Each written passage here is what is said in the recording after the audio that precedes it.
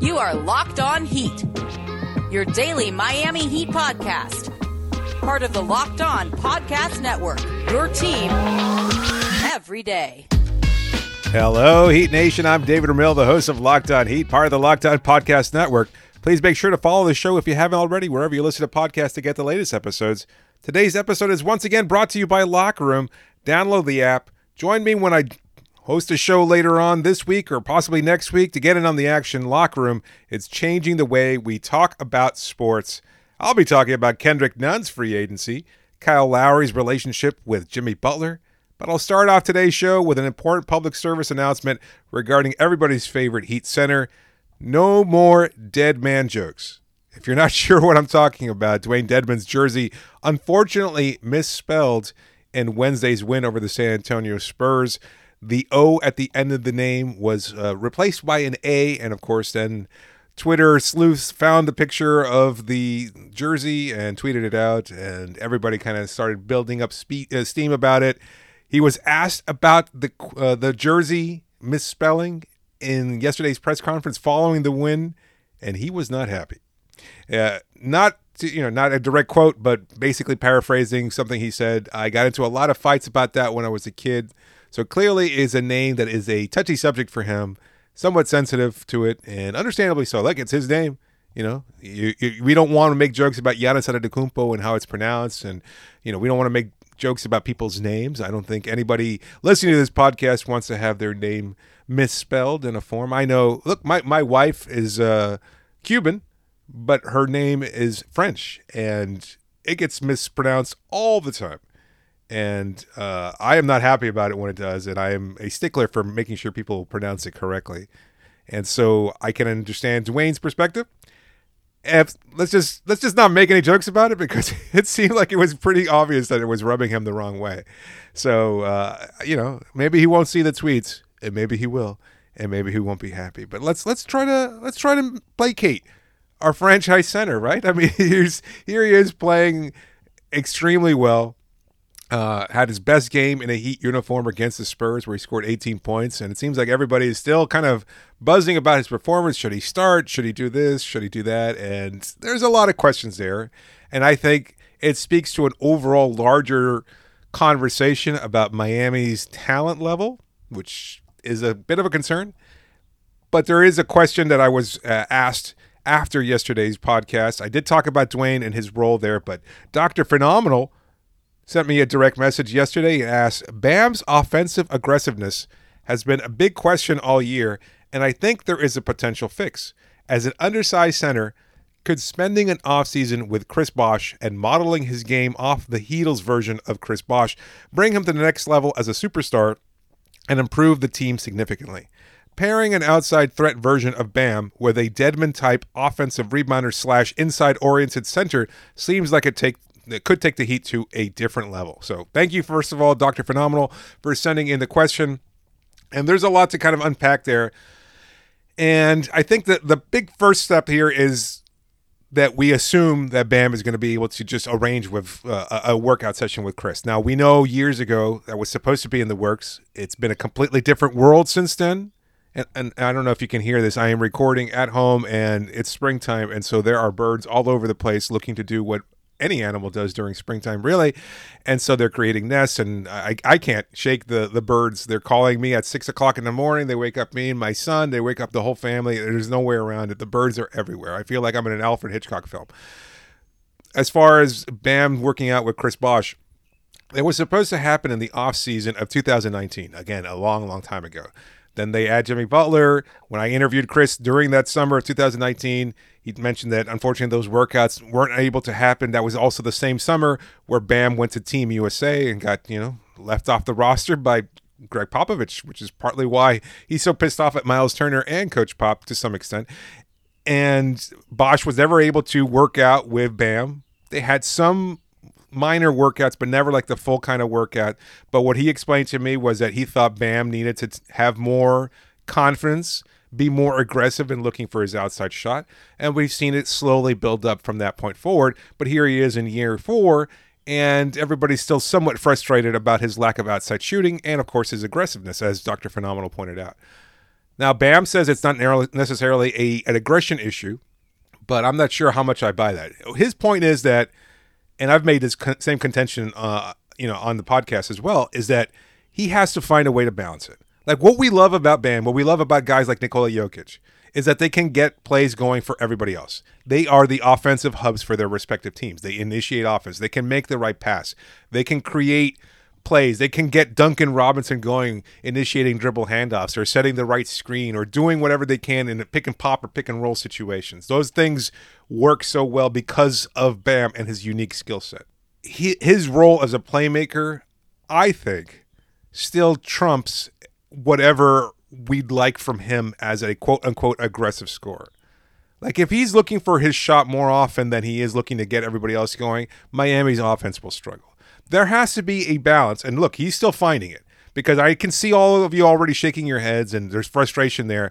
There are moments in game situations where he has the ball in the high post, maybe 18 to 19 feet away, and he's looking at the rim, and he's looking for Duncan to break free of that second screen or curl around the baseline and get open from the corner or something like that. Or he's looking for Kendrick to see if there's some off-ball movement, et cetera, et cetera. He's trying to read the offense, the play as it's breaking down, as players are moving, and where the right play, the quote-unquote right play, is going to happen or should happen from his perspective. And if that's the case, sometimes there's that pause there where maybe he waits a nanosecond, a millisecond too long for everybody's taste. And it's like, well, you're open. You're from 19 feet away. Shoot the damn ball. We know you can shoot it. But he's also looking to see if Duncan could get a three-pointer going. That's his priority. That's the priority of everybody on this team. Which is why Jimmy passes up wide open layups when he sees Trevor Ariza or Andre Iguodala in the corners. They're looking for the three-pointer. Because, well, it's a three-pointer. It's worth one more point if you knock it down. And that's just, I mean, that's the oversimplified version of what quote-unquote people view as analytics. But, a three-pointer is worth more than a two-pointer. That's just basic math, too. It's that you don't have to be, what's his name? Daryl Morey from the Philadelphia 76ers. You don't have to be Shane Battier in order to understand that a three-pointer is worth more than a two-pointer. And so that's why they're looking for that extra point. Now, that's not to say that they shouldn't take the layup on occasion. There are many, many occasions where that wide open layup is certainly much more helpful than a missed Iguodala three. That's just a reality. But I understand Bam's perspective is trying to get that guy going, trying to make the plays for Duncan, for Kendrick, for Trevor, even for Jimmy on occasion, for Goran, for whomever he's sharing the floor with. And so there's that point there where he's trying to find the balance. He's trying to find how it can work together. He has not gotten there yet. We're also talking about a player who's made such a substantial leap in his brief career. He is 23 years old. He is in his fourth season, his second season as a full-time starter. We cannot be frustrated with guys like this. Like I had this question in last week's episode when I recorded a locker room episode. And, I was asked questions about Bam's MVP candidacy. And you look at a player like Giannis Antetokounmpo, I mean, we kind of overlooked the fact that he's now in his 8th, 9th season. Like, there's been a slow progression there. Plus, he's played in Milwaukee. They haven't exactly been competing for jack-all over that time period. They've been a decent playoff team. And sure, they've been a pretty good regular season team over the last couple of seasons. But prior to that, he was ready to do whatever they wanted. He was a lottery pick for a reason. They were not a very good team. This is not like Miami drafting the lottery and then bouncing back and being a playoff team the next year. Milwaukee just didn't have that kind of success for a prolonged period of time. And they certainly didn't get a player like Jimmy Butler who raised the ceiling of the team to championship contention within one season. And so you look at what Bam's role was. Fine, first of all, he didn't start for 2 seasons, occasionally getting that start over Hassan Whiteside when Whiteside was hurt or something like that, and then making his first transition into a full-time starter in his 3rd season. Turned out pretty well. Miami went to the finals. They got Jimmy Butler. Bam became an all-star and an all-NBA defensive player. So, I mean, I think the progress is there, and I understand the frustration from a lot of you wanting to see more from him. There is more for him to reach. He will be the first to tell you, and I think like any superstar, he will also tell you that every offseason is going to be devoted to getting better, to stretching the floor, to taking his game to another level. But there has to be some kind of tempered, adjusted realization there that he's not going to make those changes immediately. We've already seen more from him over the last season than we did in the prior 3 seasons as far as his ability to stretch the floor and things of that sort. So I think we need to pump the brakes just a little bit regarding our expectations with Bam. Now, I do want to talk about this a little bit more, but I'm going to go ahead and take a break here before getting into, again, Jimmy Butler's relationship with Kyle Lowry and some other questions regarding Dwayne Dedmon. Remember, you're listening to Locked On Heat, and when you're done with this and you need some parts for your car or truck, make sure you go to rockauto.com. I've been telling you about it for a while. They're a family-owned business that have been serving online customers for 20 years. You can go on their easy-to-use website if you're looking for parts for your car or truck.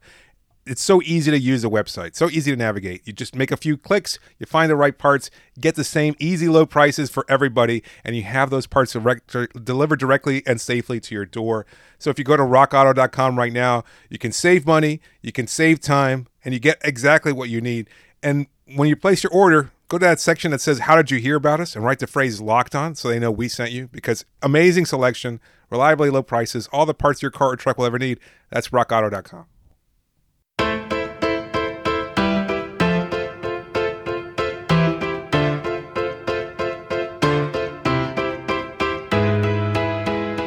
You need fantasy basketball advice, it's important that you have a reliable source. Nobody's more reliable than Josh Lloyd, the host of Locked On Fantasy Basketball. Subscribe to the #1 fantasy basketball podcast, Locked On Fantasy Basketball, wherever you get podcasts.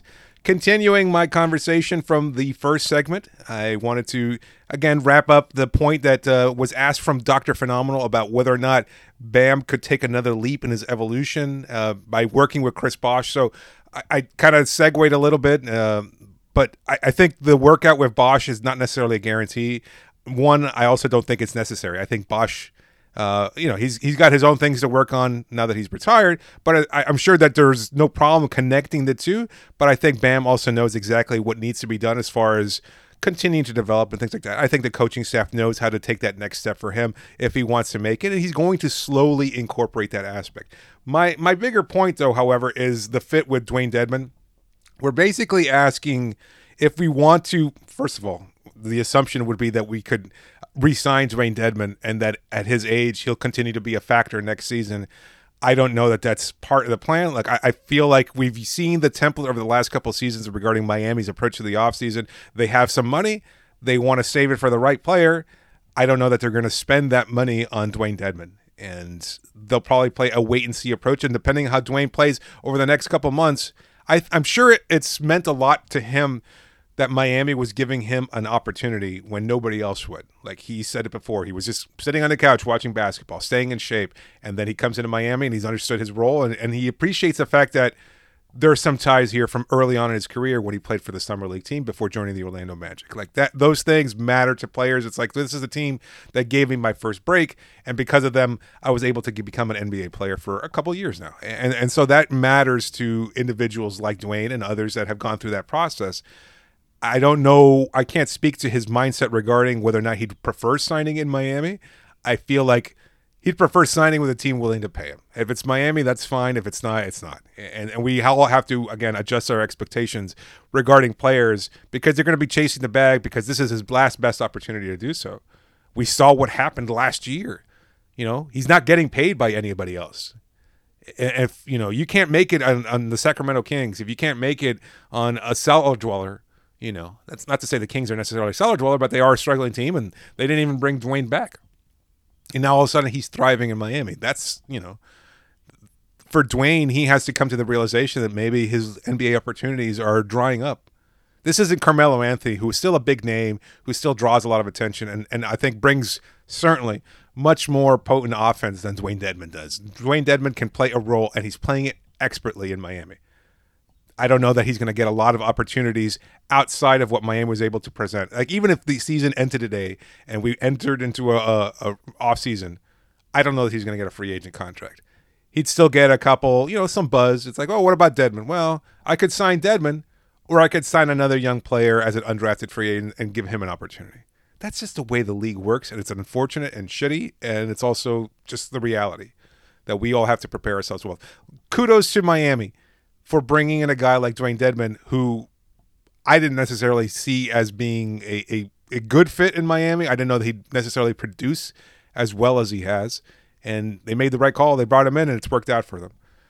But if you're going to start molding Bam to fit alongside Dwayne Dedmon, I think that is fool's gold. I would not want to change my player, my all-star level player, my future superstar, my building block for my franchise, and have him make accommodations to his game in order to play for Dwayne Dedmon. And look, those are accommodations or changes to his game that will only help him, but you don't make those moves in mind because you all of a sudden have Dedmon or don't have Dedmon on the roster. Like, you want Bam to stretch the floor because, hell, you want everybody to shoot to three.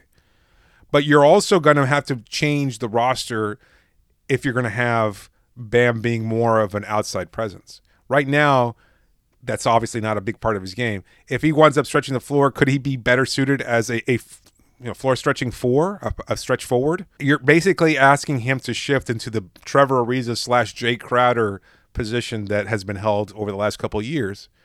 And that kind of mitigates what Bam does well. Like, he can't initiate offense from the three-point line, and he's not nearly as polished. Like, okay, I know the Jokic comparison probably seems a little unfair. What Jokic has in passing ability, Bam has in athletic ability. And so his game is more about getting to the rim, forcing his way, using that bully ball mentality that Jimmy Butler has recently spoke about. We've seen how good it is. We've seen how good Bam can be when he is determined to get to the rim. I just don't know that he's going to do so consistently, again, because that takes away a big part of his playmaking ability. So any kind of change to his game to become more of a floor-stretching big or things of that side probably will come at the cost of one of the other strengths of his game, the playmaking, the ability to see the floor, the things that he can do well. Bam is not going to be your 15 boards per game kind of guy. He's not Dennis Rodman, whose only job was to defend well and to pull down boards. Like, that's the whole thing, is that it's easy to point at Rodman's incredible strength as an undersized center or forward or whatever because he was able to do things very well. First of all, he had the athletic ability that nobody talks about. He was never tired, and he was always able to jump out of the gym. But he was also just focused on those aspects of the game. You have to have somebody play the right role. Maybe the bigger question then is who fits best alongside Bam? Like, if Bam is going to continue to work in the paint, and he's going to continue to initiate offense from the high post, if he doesn't have much of a back to the basket game, what's the best fit for, playing alongside him? It's probably still a floor stretching four, a guy who can be a versatile defender, a Trevor Ariza type, a Jay Crowder type. I think that's the next best level for Miami. We've seen it before and it's worked. I don't know that we want to change Bam's strengths in order to make him just a bigger, better floor spacer. That's just not how I see it. I know you could let Dedmon roam the paint, but I think Miami's offense kind of clogs down a little bit. Like, I think Miami's best offense is having constant movement from the perimeter, guys who can swing the pass around and then stretch the floor. And then if you have to go inside, then you can go inside, which is, it works well with Dedmon and his size and everything else like that. But I don't know that I also don't think that you're going to get that kind of immediate leap from Bam Adebayo. He's not going to take 6 threes per game next season and shoot at 38% in order to just, allow Dwayne Dedmon to share the floor with him. It's not that I'm necessarily pumping the brakes on the Dedmon hype train. I think we are at a point now where we're kind of jumping the shark a little bit. We've seen a lot of what Dedmon can do, and we're saying, oh, let's try and get the most out of him. Let's see if we can build a better team around him. Like, Dedmon's a fun story. I just don't know how sustainable this is moving forward. Now, I was going to talk a little bit about Jimmy Butler and his relationship with Kyle Lowry, because I was not aware of this, but apparently in a recent podcast with sportscaster Lindsay Zarniak, I'm sorry if I'm mispronouncing that, she asked him about his relationship with Kyle Lowry, and they spoke about the fact that Kyle is actually Jimmy's daughter Riley's godfather. So I don't know if we knew that or not. I didn't realize that their relationship was that close. I know they forged a friendship being part of Team USA there, but it's interesting to note that they were that close. I have to say, that kind of relationship probably puts Miami in prime contention to add Kyle as a free agent. Like, I think if that friendship is as strong, I know that a lot of people are looking at Lowry potentially joining Kawhi and the Clippers, maybe going to Philadelphia for the hometown connection. Maybe that surpasses the strength of his relationship with Jimmy. But, asking there are 450 other players in the NBA. Like, we all talked about his friendship with Dwayne, and the reason why Jimmy is a member of the Heat right now is because of that connection with Dwayne. But he reached out to specifically to Kyle Lowry and said, "Hey, man, I want you to be the godfather to my daughter." Like that's an impressive connection there. I didn't realize they were that close. I would have to say if they're that close, there's a pretty good chance that Kyle Lowry signs here as a free agent next year. And that changes a lot of Miami's offseason plans there. I think you try to sign Kyle for a good deal. You probably try to re-sign either Victor Oladipo or Kendrick Nunn. I just don't think that you can sign both. And I guess given Oladipo probably is the better player, but also the more expensive player, even if he doesn't return this season, I think you probably wind up trying to make a deal for him. You try to get him at a decent contract, but I just don't know if that's also realistic. I don't know if that's what Victor's looking for. Again, I mean, we talked about this before in context of Dwayne Dedmon. I think Victor Oladipo is always going to be looking for more money. Any NBA player, that's the name of the game, and I think we have to be aware of that. We'd like everybody to take the hometown discount, but that's also not realistic. I just found it interesting that relationship is as close as it is. Look, it's not a given, but I imagine that based on the strength of that relationship, you probably could expect some Kyle Lowry to Miami rumors in the offseason. It makes a lot of sense. I think that it's a great fit here, and I don't see why you wouldn't want to consider having him on this roster. But, Kendrick is an interesting question as he approaches free agency, and some recent reports from Alex Kennedy makes it seem like other teams are interested in adding Kendrick to their roster as well. So I'll talk about in the next segment. But first, I wanted to make sure you go to Bet Online because it's the fastest and easiest way to bet on all your sports action. Baseball season's in full swing, and you can track all the action at Bet Online. This week has tons of sports action on the go as the NFL draft is on, even taking place right now as I'm recording this. Kentucky Derby is back as the first leg of the Triple Crown begins this weekend. Get all the latest news, odds, and info on all your sporting needs, including, again, Major League Baseball, NBA, NHL, and all your UFC, MMA action. Before the next pitch, head over to Bet Online on your laptop or mobile device and check out all the great sporting news, sign-up bonuses, and contest information. Don't sit on the sidelines anymore. This is your chance to get into the game as teams prep for the runs to the playoffs. Head to the website or use your mobile device to sign up today and receive a 50% welcome bonus on your first deposit. Bet Online, your online sportsbook experts, and don't forget to use the promo code LOCKEDON.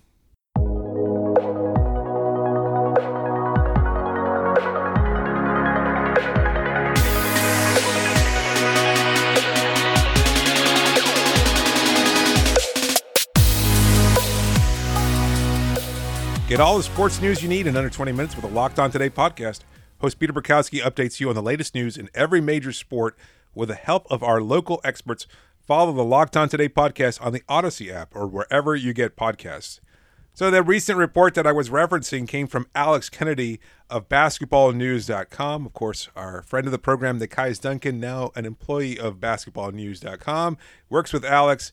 And this is what Alex had to say regarding Kendrick Nunn as a potential free agent, and moreover, what happened during the most recent trade deadline. Prior to the NBA trade deadline, writes Alex, on March 25th, several teams tried to trade for Miami Heat guard Kendrick Nunn, league sources told basketballnews.com. Multiple teams inquired about Nunn's availability, and at least two of those teams have shifted their focus to pursuing the 25-year-old once he becomes a free agent this offseason. Nunn will be a restricted free agent once the Heat extend a $4,736,102 qualifying offer. That's very specific.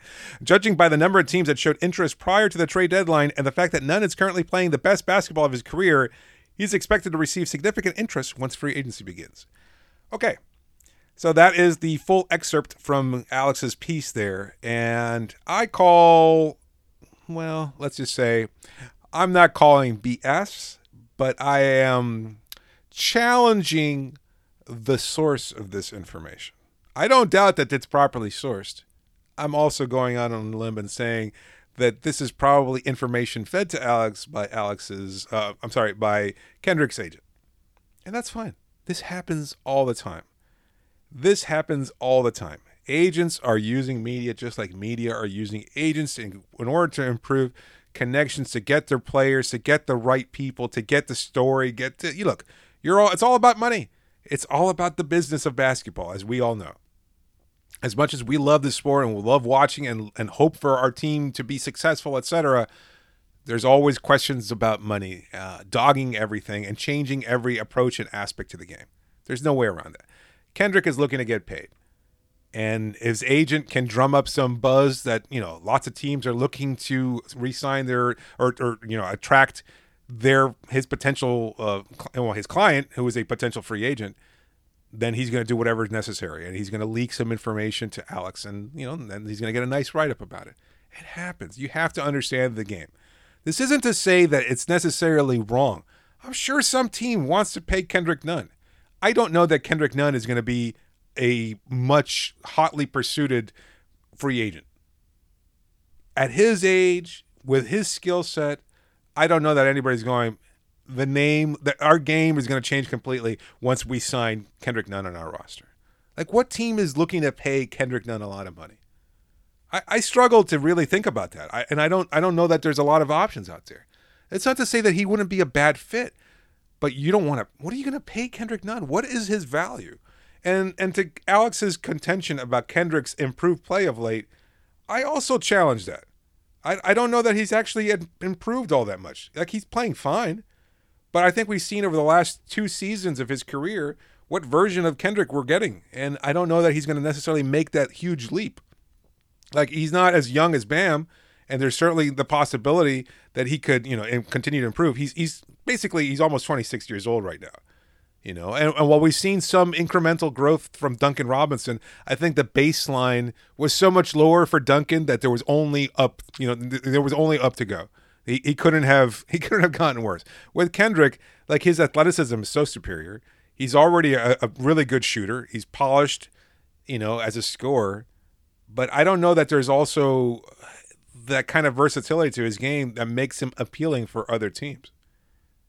Per 36 numbers, he actually is doing pretty similarly this season than he was last year. The one area of improvement as a free-point shooter. Now, he was shooting just as many threes last season, 7.2, as he is this season. Again, per 36 minutes, 7.1. Shooting them at 38% now as opposed to 35% then. His scoring's down overall. He just doesn't get to the line very often. And that's a problem with his game, too, is if you're going to look to as a scorer, you have to have that next step in your game. You have to have that ability to change the pace, to be able to draw fouls. And I think he's not that star-level player yet. I don't know that he ever will be. But I think with those concerns in mind, and, ironically enough, it was a point brought up specifically by Nikias when he was on this show a month ago, maybe, I want to say. He talked about Kendrick, and he said, look, I think we all go through this process because it was right before the trade deadline where, we kind of overestimate how other teams view our respective players. And he's right. GMs know exactly who Kendrick Nunn is, and it's not just a couple weeks of hot shooting in February that will make him say, you know what, now I really want to pay Kendrick Nunn $15 million. Before those last couple weeks, he was around the $7 to $8 million raise, but now I want to see him being $15 to $20 million per year player. Like, who's paying Kendrick Nunn that kind of money? If the qualifying offer is $4.7 million, I don't think that's exactly the right level either. I think you could probably talk yourself into paying Kendrick's more around the vicinity of 8 to 12. Even that feels like such a stretch. Like, we're talking about Kendrick Nunn getting paid $12 million a year. I don't know. I really don't know. Like, I know I kind of termed this segment what Kendrick's value is, but I think while he's made improvements on the margins, I don't think the basic idea of who he is as a player has changed. And given that, I don't know that he's going to make that much money as a free agent. Not that much money. I will be glad to be wrong for Kendrick to get paid, $15 million a year from some other team. If he gets that deal, if he gets that bag somewhere else and they feel comfortable with that deal and they're willing to offer it, go get it, Kendrick. Go get it. Like, you worked to get to this point. I'm fine with that. I don't necessarily want that to be the Miami Heat. What would I want Miami to pay Kendrick Nunn? Ideally, 5 to 8. 3 years, team option in the third year. Give him a chance to renegotiate after Jimmy's deal is done. If he makes growth, if he continues to grow, and significant growth, not on the margins. If he continues to grow over the next couple of seasons, let's say you re-sign Duncan Robinson, you bring in Kyle Lowry, you get a couple other names, maybe you bring back Trevor Ariza and Dwayne Dedmon or somebody else along those lines. Other veterans that can fill a need on this roster. You look at Kendrick and you say, look, we want to do right by you. We traded for you because we saw star level potential with you. I just don't know that we want to get you that deal yet. Now, for Kendrick, maybe the payday comes down the road for him, and maybe he's not willing to do that, or maybe he wants more security of years. I'll always bring back the conversation about Jay Crowder. Jay's comments to media after last season, when we were all riding the buzz, the magic of the bubble and everything else, and he's telling us as reporters, I had comfort in knowing that anywhere I was traded, from Utah to Memphis to Cleveland to, anywhere I was going to be traded, at least I had a contract. There was a stability in that you cannot overvalue. For Kendrick, it might be more important to get a 5-year deal somewhere else. If he gets paid less money or even just slightly more money or comparable money, if he gets a 5-year deal for what's a good value? 5-year, $35 million. Does Miami want to match that? 5-year for 35 maybe, if they, again, have some flexibility with a player option. That's still a long time to commit to Kendrick Nunn. And I don't know what version of him we're going to see in 5 years from now. Could be better, could be worse, it could be just the same. Could be just a guy. At 31 years old, what kind of scorer is Kendrick Nunn going to be? I don't see it. I think the ideal deal for Miami is a 2-year deal, a 3-year deal with a player option. Not a prove-it deal, not a 1+1, but a 3-year deal, 2 years, secured bag, $7 million, with a third year at the same deal, but a team option. So 3 for 21, third year team option.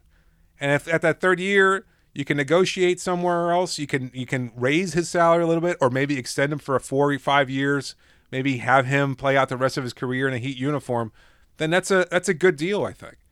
I don't know if that's right. I don't know if it's fair. Maybe I'm way off base here. I think there's no way of estimating what a player's value is in today's market. You're going to have some player make a lot more money than they should, and you're going to have another player making a lot less than they should, and that's just a reality. My number, I would be comfortable with this team going 3 for 21 with a team option in that third year. Disagree? Agree? Maybe I'm way off base. Again, let me know. I'm curious to hear what you all have to think. As always, just a reminder, you can always reach me via email at lockdownheat@gmail.com or via Twitter using the hashtag AskHelloHeat.